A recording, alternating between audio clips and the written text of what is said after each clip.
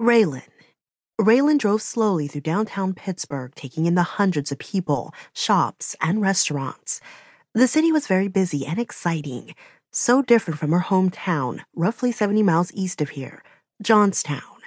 Raylan's graduating class of high school had no more than 60 students, and she still kept in touch with most of her friends from high school.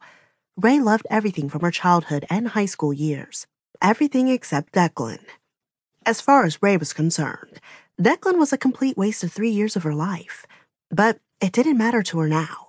She had been hurt and come out stronger. Ray moved on, and here she was 2 years later. Ray could have easily attended the local community college where she grew up, or even the Pennsylvania State University. She decided to attend a small community college in Pittsburgh, away from home, but not Penn State. She knew Declan's first choice was Penn State, and she would do anything possible to never see him again. Ray had spent the first 2 years of college taking general education courses, as required by the school, but was now in her first year of the school's nursing program. Today was her first day at her student internship with the local children's hospital. Ray loved kids and had dreamt of being a nurse since she was 10 years old.